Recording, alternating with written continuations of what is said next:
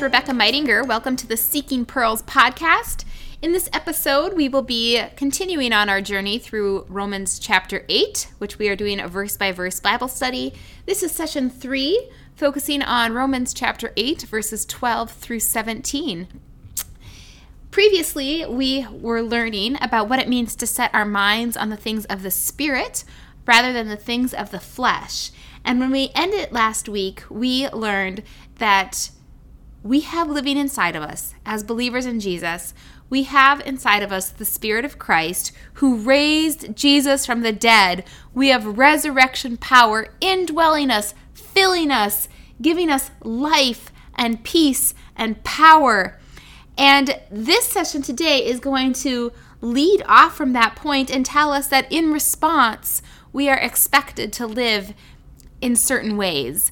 And so as we begin Romans 8:12, let us remember that these words are coming right off of the heels of this wonderful declaration saying, "You have within you the Spirit of the resurrection." So then, in verse 12, it says, "So then, brothers and sisters, we are debtors, not to the flesh, to live according to the flesh." So then, because you have the indwelling Holy Spirit living inside of you, please live in response to this. We are debtors. In the NIV translation, it says, "So then, brothers and sisters, we have an obligation." But it's not to the flesh, to live according to the flesh. We already talked a great deal last week about what it means when we live and think according to the flesh. We're going to deal a little bit more with that today. Paul is saying here in this text that your obligation is not to the flesh. He doesn't actually say then what is our obligation to, but certainly it is implied that if our obligation is not to the flesh, then it is in fact to the Spirit, that we have an obligation or a debt towards the Lord Jesus Christ. When we think about living in an obligation, what does that mean? An obligation is an act or a course of action to which a person is morally or legally bound. And in the ESV it says, "So then, brothers and sisters, we are debtors." A debtor, of course, is something we're very familiar with. It's when you owe somebody something. So we owe the Holy Spirit something. But I just want us to remind us before we start that Jesus says in Matthew 11, Jesus said, "If anyone is burdened or heavy laden, to come to him and follow him." And then he says, "My yoke is easy and my burden is light." So although we live with an obligation to Jesus, to honor Jesus, an obligation to set our minds on the things of the Spirit and to live according to the Spirit, Jesus himself tells us that this is not a heavy obligation. This is an important obligation, but it's not heavy and it's not burdensome. Jesus says his yoke is easy and his burden is light. However, this is, like I said, very important. In the words of Spider-Man's aunt and uncle, they said, "With great power comes great responsibility." And we learned in Romans 8:11 that we have the power of the resurrection. We have the greatest power that there is. And so with great power comes great responsibility. We have a responsibility to live a life that would honor and lift up the name of Jesus. And we do that by leaning into the Holy Spirit. Now, here's the deal. This text says, Romans 8:12 says, "So then, brothers and sisters, we are debtors, not to the flesh, to live according to the flesh." I think that's such an important thing that Paul wrote in there, because our flesh is going to scream out to us so much louder than the Spirit of God. Our flesh cries out to us like, "Satisfy me, I want this, do this." And our sinful nature inside of us is just like, "I deserve what I want." Our flesh cries loud, but we are not obligated to satisfy the desires of the flesh. No matter how loud the desires of the flesh scream out at us, we are not obligated to lean into that. Our obligation is to lean into the Spirit. And this takes hard work. But verse 13 is going to help us figure out how to do that. Verse 13 says, "For if you live according to the flesh, you will die." First of all, it gives us a very clear reason that we should not lean into the flesh. If you lean into the flesh, if you live according to the flesh, you will die. Now, you might think this sounds a lot like last week, because it does. Because last week we looked at Romans 8:6, which says, "For to set the mind on the flesh is death." So to set our mind on the flesh is death, and to live according to the flesh is death. So clearly there is a absolute correlation between how we think and how we live. And I think we can take from this, as we think, so we will live. As we think, so we will live. That's why last week's whole session was about mindset and working on how we set our minds, whether it's to the flesh or to the spirit, because the way in which we set our mind is absolutely going to determine how we live. And if we live according to the flesh, we will die. Now, are we all going to die? Yes. Is this referring to physical death? No. This is referring to spiritual death. If we live according to the flesh, the spirit inside of us will become further and further away from God. We will have spiritual death. So, if we live according to the flesh, we will die. But if by the Spirit you put to death the deeds of the body, you will live. So the key to how we do this, the key to how do we do this? If our flesh is screaming so loud at us, like, pay attention to me, pay attention to me, how do we ignore that? How do we lean into the Spirit when we're living in a body of flesh? Well, by the Spirit. If by the Spirit you put to death the deeds of the body, you will live. Remember, the Spirit inside of you is the resurrection Spirit. 2 Timothy 1:7 says that the Spirit that God gave you is not a spirit of timidity or fear, but it is a spirit of power, love, and self-discipline. So by the Spirit's empowerment and leading and encouragement and guiding, that is how you put to death the deeds of the body, and we find life. Last week, as we looked at the mindset that's set on the Spirit, it said life and peace. We do it through the indwelling Spirit. I'm going to share with you a few other texts from different letters that Paul wrote that give us more information on the importance of putting to death the deeds of the body. So I'm just going to share a few other verses with you.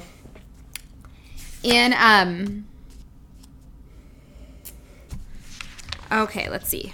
Where am I now? Okay. All right. In Colossians chapter 3, verse 5, Paul says, "Put to death, therefore, whatever belongs to your earthly nature." And then he goes into a list of actions or attitudes that belong to our earthly nature. And he says, put to death whatever belongs to your earthly nature. In Greek, the phrase that he uses for put to death means to mortify it with exclamation points. Mortify it! Do it now! It's very strong. It's not like if you're noticing that you're falling into sin, you should really try to overcome it, try to pay more attention, try to do better on that, take your time, and just try to do better tomorrow.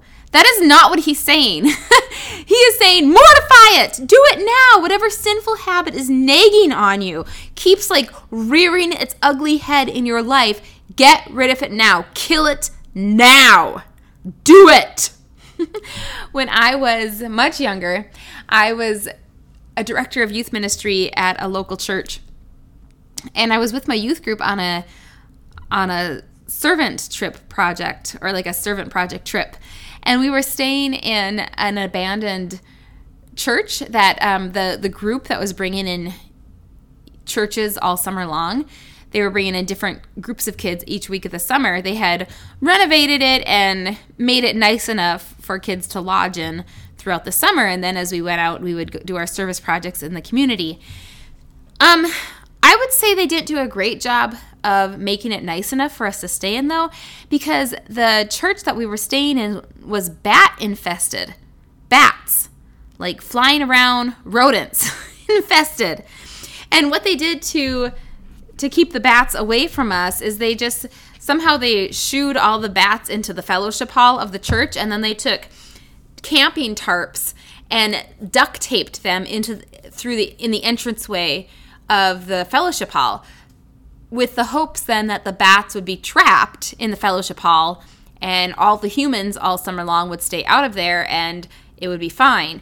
Except it wasn't, because somehow the bats got out of the fellowship hall, not all of them, but like at every meal. So we were there for a week, and like every meal or like our evening worship services when we were in the church, there'd be a bat that would fly over your head, and you would hear, even because when they were in the fellowship hall, and it was separated by tarps, but you could still hear them. So throughout the week, we would just hear all this chirping of bats, and it like sent shivers up my spine. It still sends shivers up my spine to think about it. And so I was just so nervous. I was 23 years old, and I totally thought that one of my kids in my youth group was going to get bit by a bat, and we would get rabies, and we'd have to go to the emergency room, and I was only 23 years old, and I didn't know what to do, and it was nerve-wracking, and I was so mad the whole week that we had to stay with bats. So the week went by. My youth group did not get any injuries from bats or anything like that. It was fine until the last morning. Where us girls were sleeping was just a large like gymnasium area, and we were in sleeping bags on the floor.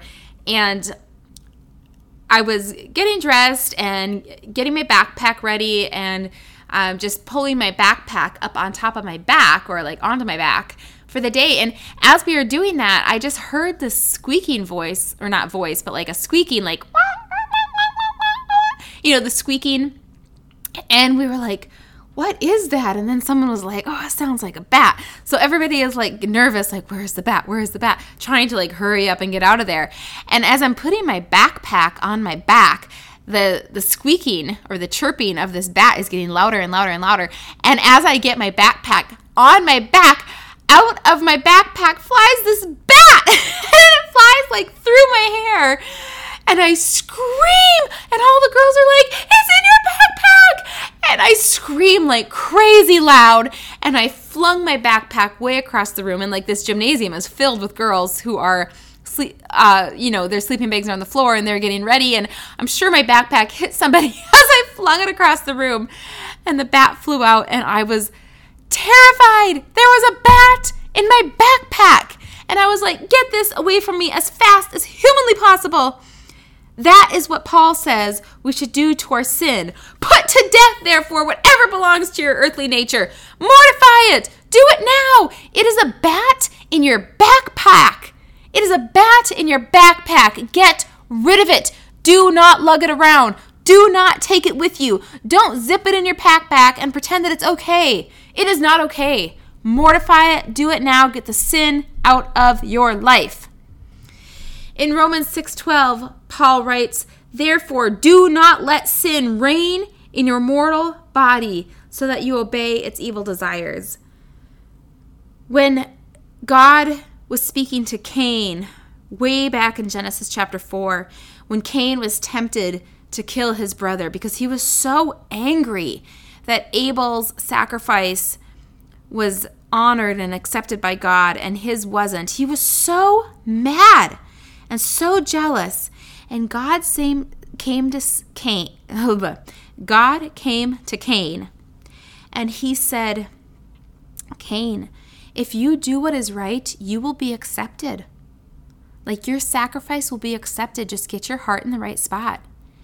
But he said, sin is crouching at your door, and it desires to have you, but you must master over it.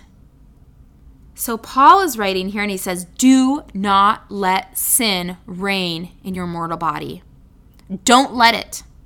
Don't let sin reign, R-E-I-G-N. Like, don't let sin be king in your body. Don't let it. Jesus is king. The Holy Spirit reigns in your body. Don't let sin. It's just like when God said to Cain, sin desires to have you, but you must master over it. In Galatians chapter 5, verses 16 and 17, right before Paul lists the desires of the flesh and the fruits of the Spirit, he says this: walk by the Spirit and you will not gratify the desires of the flesh. So how do we stay away from the desires of the flesh? When our flesh, we are living in the flesh, we live in our bodies, our flesh cries out to us, screams to us about what it wants all day long. How do we overcome that? Walk by the Spirit, and you will not gratify the desires of the flesh. The flesh desires what is contrary to the Spirit, and the Spirit what is contrary to the flesh. They are in conflict, so you are not to do whatever you want. I love the way that verse ends. I just love it. It's not like we become an adult and we can say, well, I want to do that. Like, whatever I want to do, I can do because I'm an adult. No, you can't. No, you can't. Your flesh is still in conflict with the Spirit. You do not get to do whatever you want. So by the Spirit, we put to death the deeds of the body. And we find life and peace when we do that. All right, let's go on to Romans chapter 8, verse 14. For all who are led by the Spirit of God are sons of God. If you are reading out of a different translation with me, you are going to possibly see, for all who are led by the Spirit of God are sons of God. Or you might see, for all who are led by the Spirit of God are sons and daughters of God. Or you might even see, for all who are led by the Spirit of God are children of God. So we're going to deal with that translation of that word in just a moment. We're going to focus on why it's translated sons. We are sons of God, even though I myself am a woman and female. We're going to get there in a moment. But I just want to first of all focus on for all who are led by the Spirit of God. What does it mean to be led by the Spirit of God? Well, the implied promise there is that the Spirit wants to lead. The Spirit will, in fact, lead us. We are not left to figure this out on our own. We are not left to make our own path. The Spirit wants to lead us, and we can let Him lead us, or we can fight Him on that. When my kids were little, I remember grocery shopping when I would have when my 6-year-old, she was in kindergarten, but I still had at home with me my 4-year-old, 2-year-old, and baby. And sometimes, because I must have been crazy, I would take them grocery shopping before I realized that Hornbacher's delivers groceries, and then I used Hornbacher's delivers for like a long time until all my kids went to school, probably. I loved it. But for a long time, I would go grocery shopping with all these kids. And it was so stressful because in the parking lot, especially in the winter, oh my goodness, because you have the baby seat carrier, which is crazy heavy, and then you have a 2-year-old holding your hand or refusing to hold your hand, which is where it gets really stressful, and then a 4-year-old that you're hoping is holding on to the 2-year-old's other hand because you don't want her to wander and stray away either. You want to keep everybody close in the parking lot because there's cars driving all over the place. And I remember, especially whenever there was a 2-year-olds, they're so feisty, and 3-year-olds, they're every bit or more feisty than a 2-year-old. And they would just refuse to hold my hand because they want to do it alone. I want to walk alone. I don't need to hold your hand. And I remember there were times in a parking lot where I'm trying to carry this baby carrier, and I might have a cart full of groceries, although I usually did drive up back in those days and let them load my car for me, but I still would have a baby carrier and a toddler. And if the toddler was having a day where they want to do everything on their own and they want to be totally defiant, the toddler would freak out and even lay down on the ground and kick and scream I'm not gonna hold your hand. And I remember there were times where I was okay, then we're not going to the car because I can't carry you because I'm carrying a car seat carrier. And so I remember there were times where I would take the car seat carrier back and set it on the sidewalk by the door. And then I would go pick up the toddler or just drag the toddler onto the sidewalk as well, underneath the awning of the grocery store, and let the kid have their tantrum and just be you know what? We can't go to the car until you're done because you need to let me hold your hand. There are cars here. They are driving fast. They are texting, they're on their cell phones, they're not listening, it's icy, it's windy. We can't walk until you hold my hand. And sometimes we would just have to wait it out. And I think the Holy Spirit is like that with me sometimes. I think the Holy Spirit is like, Rebecca, I want to lead you. For all who are led by the Spirit of God are sons of God. Rebecca, I want to lead you.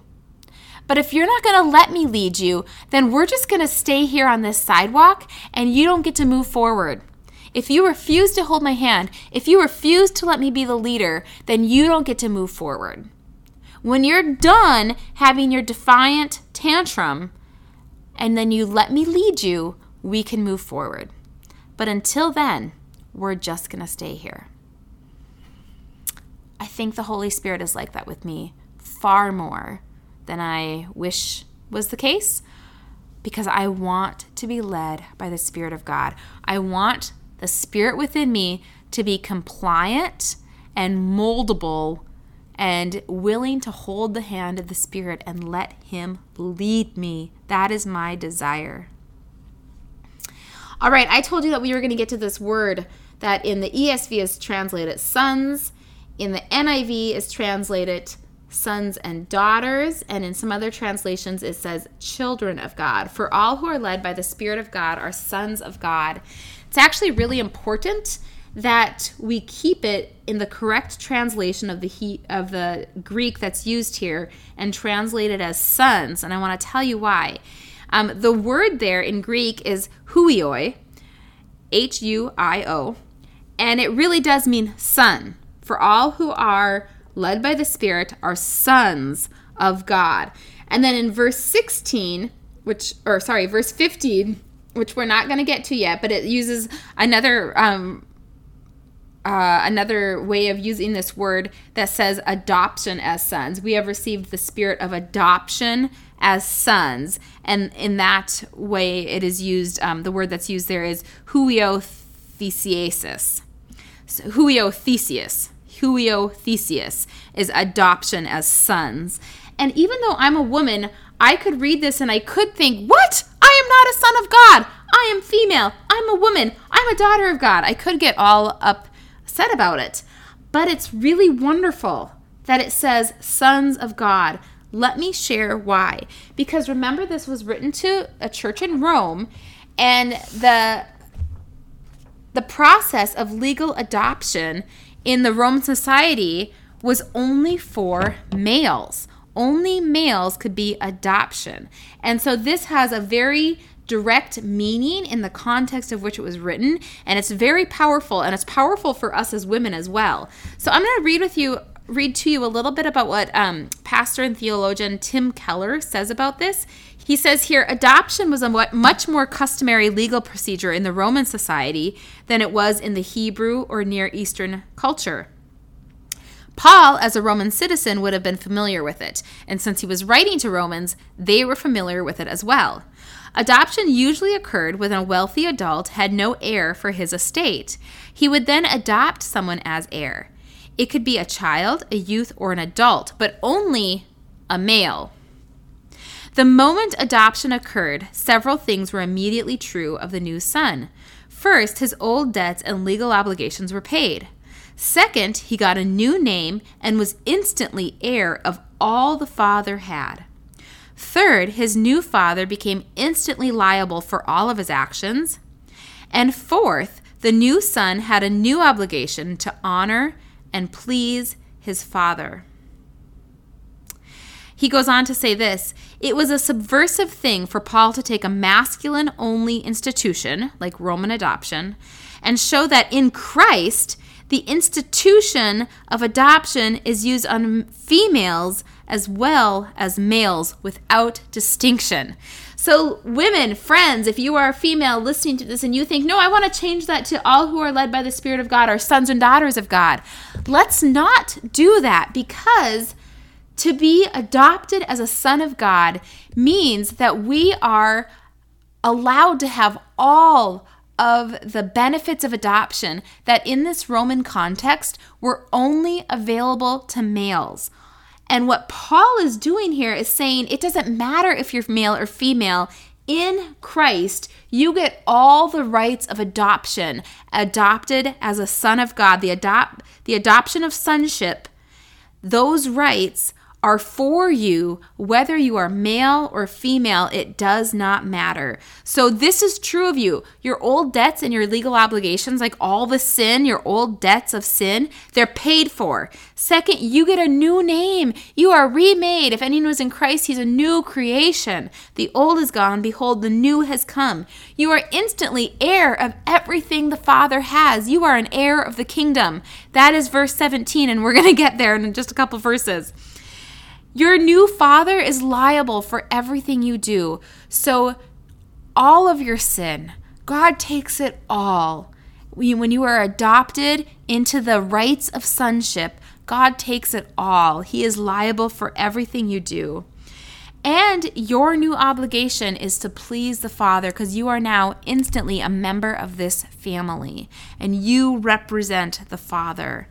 This is true of you, men and women. Now, what really tickles me is, remember back to, I think it was in the introduction to Romans, I mentioned that in Romans chapter 16, we learned that Phoebe is the one who is carrying this letter to Rome.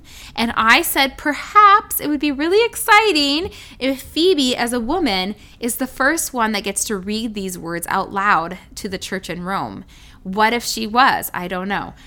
When she got to this verse, when she read, "For all who are led by the Spirit of God are sons of God," she could have, like you and me, read it out of context and been like, "What? I am not a son of God. I am a daughter of God." And she could have gotten offended by that language. But she wouldn't have, because she knows the context. She lived in this context. And she knows that in the Roman culture, only males could be adopted and have the rights of sonship through adoption. And she's reading this letter saying, "Oh my goodness, it's for me too. All who are led by the Spirit of God, that includes me as a female, and I get to be adopted into the rights of sonship?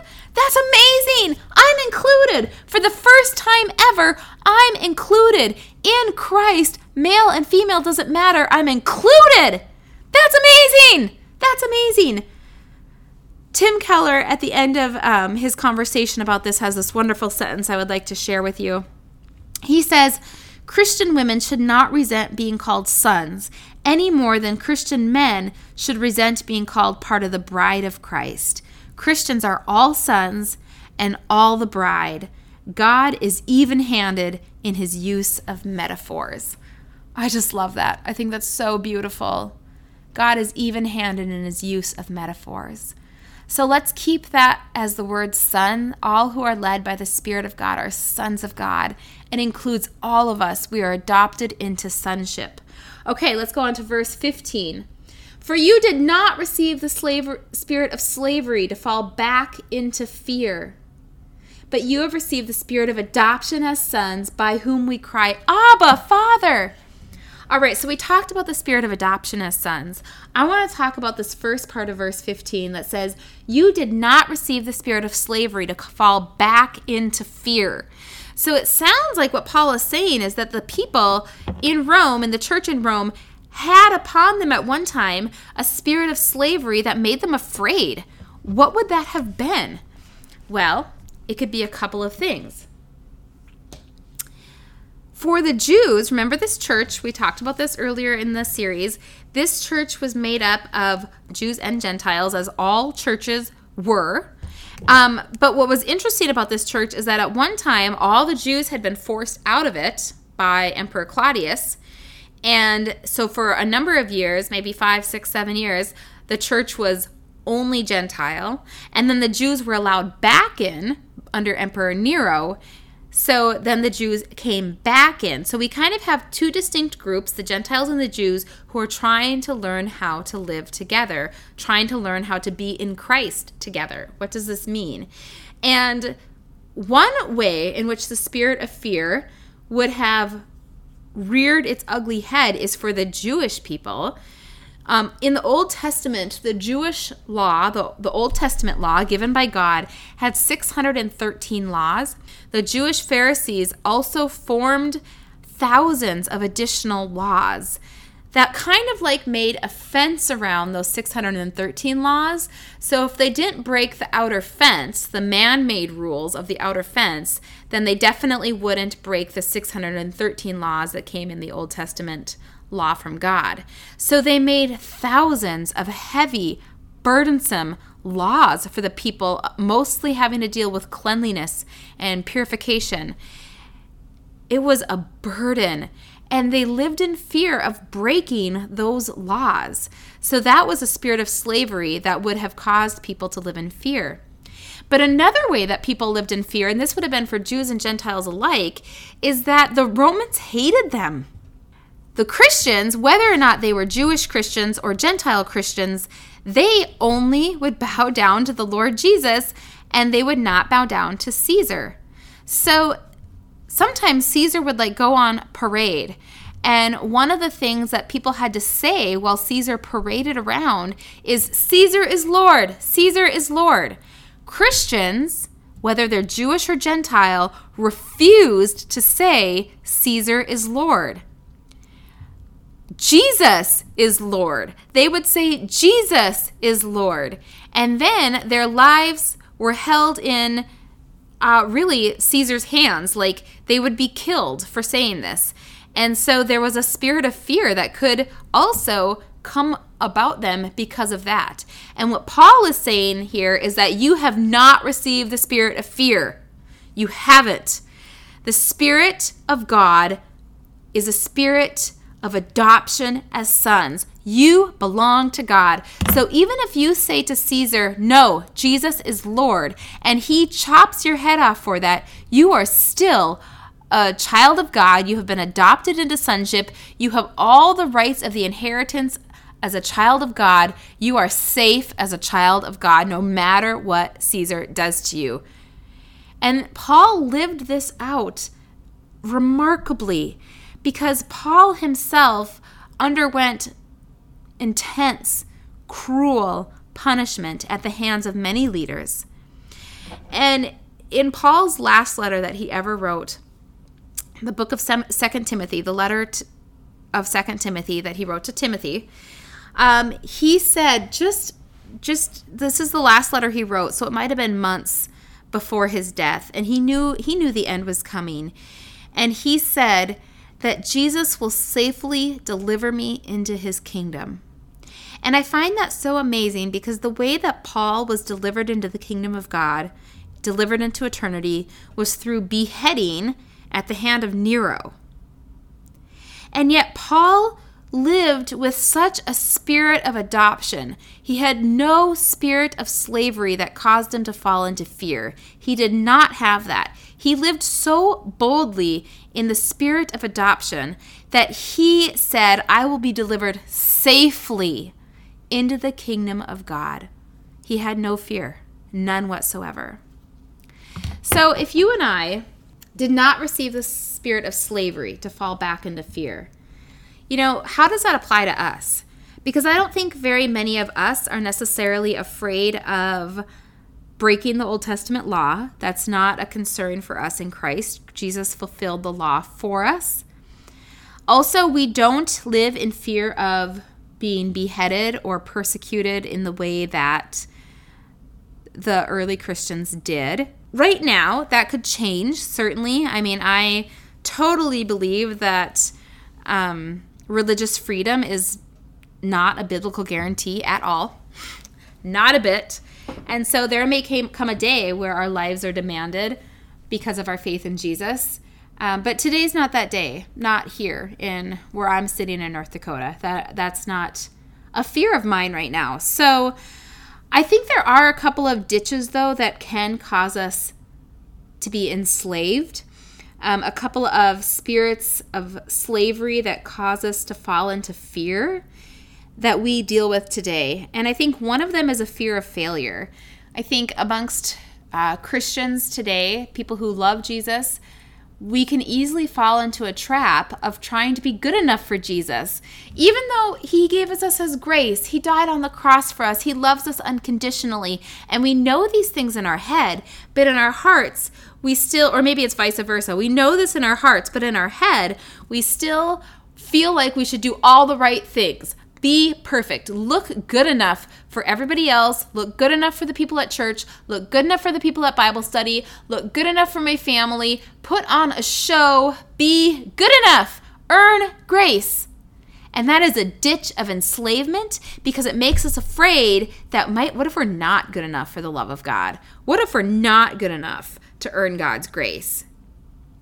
I think another ditch that we can fall into, and I think I personally would fall more into this category. I don't struggle much with perfectionism, but I do struggle with this other one, the fear of missing out. I am afraid of missing out on great things. You only live once. Live large. Cross everything off the bucket list. If it feels good, do it. Comparison. Oh my goodness, I totally fall into this ditch of just, what if I don't get everything done? What if we don't have enough fun? What if we're missing out on all these wonderful vacations and all the beaches and all the things we could have if I would just overspend more than I already do? And what if I'm not staying busy enough? And what if my kids aren't in enough stuff? And oh, the fear of missing out. And it is like a trap for me, and it's a ditch for me, and it can suck joy out of life. And those two ditches can enslave us. But what is true about us is that we have received the spirit of adoption into sonship. We are heirs of the kingdom. We are heirs of the kingdom. We're not going to miss out on anything this world has to offer because we get the kingdom. We get the kingdom. And I don't have to be good enough. I don't have to worry about failing or not earning grace because we get the kingdom. We get the kingdom. God already said, you are my child. You are an heir of the kingdom. I'm not going to miss out, and I don't have to be good enough to earn it. Neither of those two ditches represents my reality. Another thing this verse says to us is that the Spirit causes us to cry out, Abba, Father. Abba is a term of endearment and intimacy with our Father.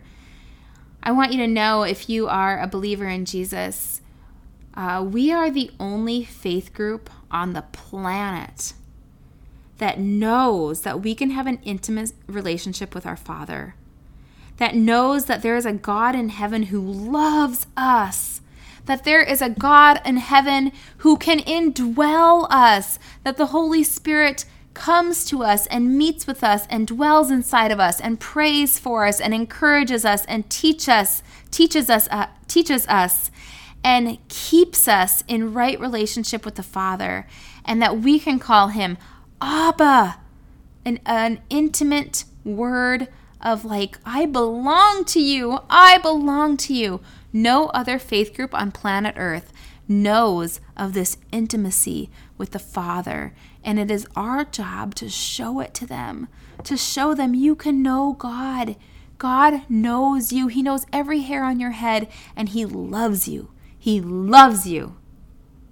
In verse 16, we learned that the Spirit himself bears witness with our spirit that we are children of God. It's so wonderful because the Holy Spirit knows that you and I fall into doubt. Like, we will have times where we forget. We forget that we are a child of God. And so the Holy Spirit comes to us and lives inside of us and reminds us, you belong to God. You belong to God. You belong to God. And here's the deal. If we are concerned that the people we love are forgetting this, for one thing, we can tell them, you belong to God. You are a child of God. But even more importantly, let's pray that the Holy Spirit will keep on telling them, and that the Holy Spirit will speak louder, and the Holy Spirit will bear witness to them that they are a child of God. Let's pray for the Holy Spirit to speak louder in the lives of the people we love, and he will. He is faithful. All right, I want to wrap up. This is getting to be a long episode. Let's wrap up with this wonderful verse. And if we are children, then we are heirs, heirs of God, and fellow heirs with Christ, provided we suffer with him, in order that we might also be glorified with him. In our next episode, we're going to really talk about the glory that is to come, what it means that we are going to be glorified with the Lord Jesus. So I'm going to save that for the next episode, but I want to just speak for a moment about what it means that when it says we are heirs of God and fellow heirs with Christ, we get to inherit the kingdom of God, the new earth, the new creation. When Jesus returns, we get to inherit the kingdom and reign with him forever. And then it says, provided we suffer with him, that we also might be glorified with him. What does that mean? Why do we have to suffer with him? Jesus said, in this world you will have trouble, but take heart, I have overcome the world. John 16:33. Because of the fall and the curse of sin, we are going to suffer. Absolutely. Suffering is not an option in this world. Suffering is not something that hopefully we can get out of in this world. Suffering is a guarantee. We're gonna suffer. And our call as believers in Jesus is to suffer with Christ, to know that he is with us in our suffering, that he went before us in our suffering. Isaiah 53 says that Jesus is well acquainted with suffering. And we know that he suffered tremendously, not just through crucifixion, but he had the weight of all of the sin of the world in his body, causing separation between the Father and the Son for the first time in all of eternity. We have no idea the gravity and the depth of that suffering. Jesus knows what it is to suffer. And our call as Christians is to suffer with him. As we go through suffering on this earth, let us do it with him. Let us not let our suffering drive us away from him. Let us not turn against him in our suffering, but let us walk with him, knowing that he suffers alongside of us. He wants to be with us in our suffering. And as we suffer with him, we can know for certain that we will be glorified with him.